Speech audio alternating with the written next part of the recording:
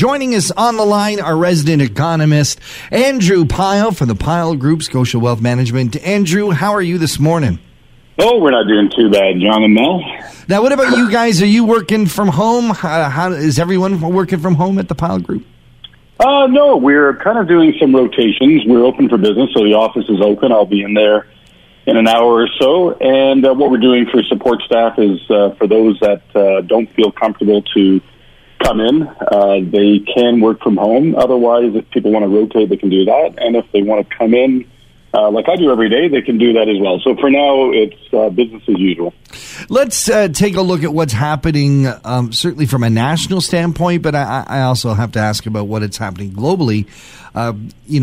Justin Trudeau announced all kinds of government fixes, spending some money, putting some money aside to spend on trying to make up for the losses that COVID-19 has already put on the working people in our country.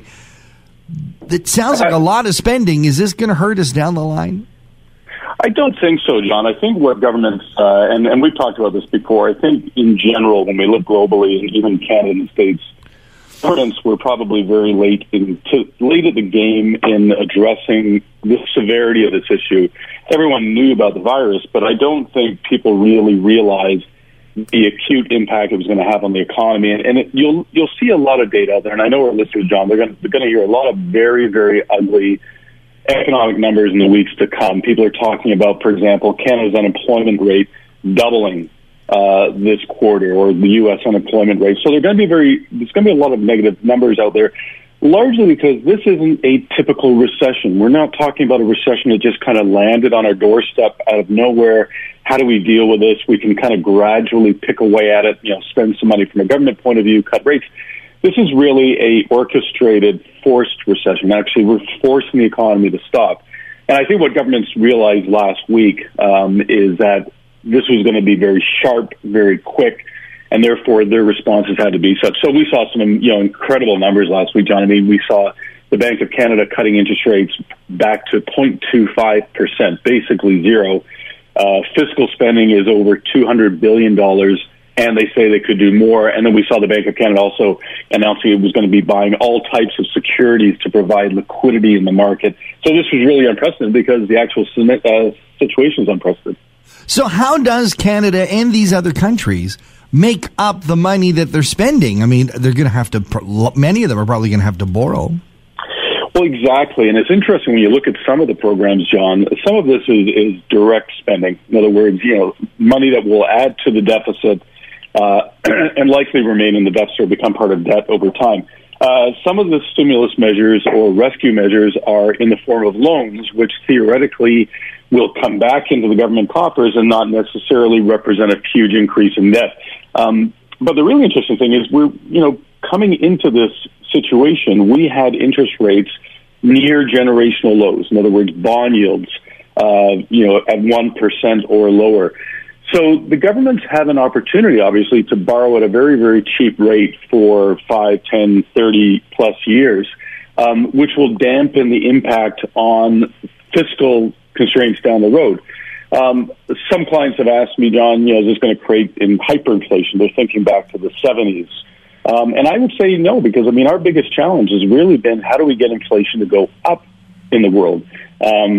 This stimulus will cause some inflation down the road, but I don't think we're going to see hyperinflation. I don't see interest rates skyrocketing, which, again, is another concern I hear most often when they talk about these government packages. So I think it's one of those situations where the government has no choice but to do this, but they're also dealing with an environment which is probably more accepting than had we gone back a few decades. It'll be interesting to see what happens when this is all said and done. Of course, we'll be checking in with you regularly. How long do you think it will take once we're clear of COVID-19? How long do you think it will take for us to get back on our feet economically? I've been telling people, John, that I don't think this is going to take us a year from that point for certain things to get back to normal. So the first question, obviously, people ask me when they see me on the street is, when is the stock market going to get back to where it was? It could very well be at the levels that we were at prior to the impact of the virus, well within a year. For the economy and parts of the economy, John, it's hard to say. I think if we can see the curve flattening as we get into June, I think the summer you'll start to see a decent pickup in the economy. But getting back, for example, employment, that could easily take a year. And there's going to be a lot of businesses, unfortunately, John, that aren't going to survive this. As much as we're putting, everything but the kitchen sink in those businesses from a government point of view, some may not. But I would think by the time we get to the end of the summer, people are going to see obviously a different economy, a better economy. People will be back to work. And in the markets, last week, John, was a good week for the markets. The TSX, even though we had a really bad Friday, was still up 7%. Think of that. When you and I would talk normally, if I said the market was up 7% in a week, what on earth happened? Yeah. We were up 7% after a 5% drop on Friday, believe it or not. So, a little bit of green shoots from last week to go with the sunshine that we saw yesterday. Well, that's good news. Certainly a better outlook than I was thinking. I really appreciate that. It's a good way to start the week, Andrew. There we go. Andrew, folks have any more questions, want to follow up? I know that you're doing a lot to get information out to people.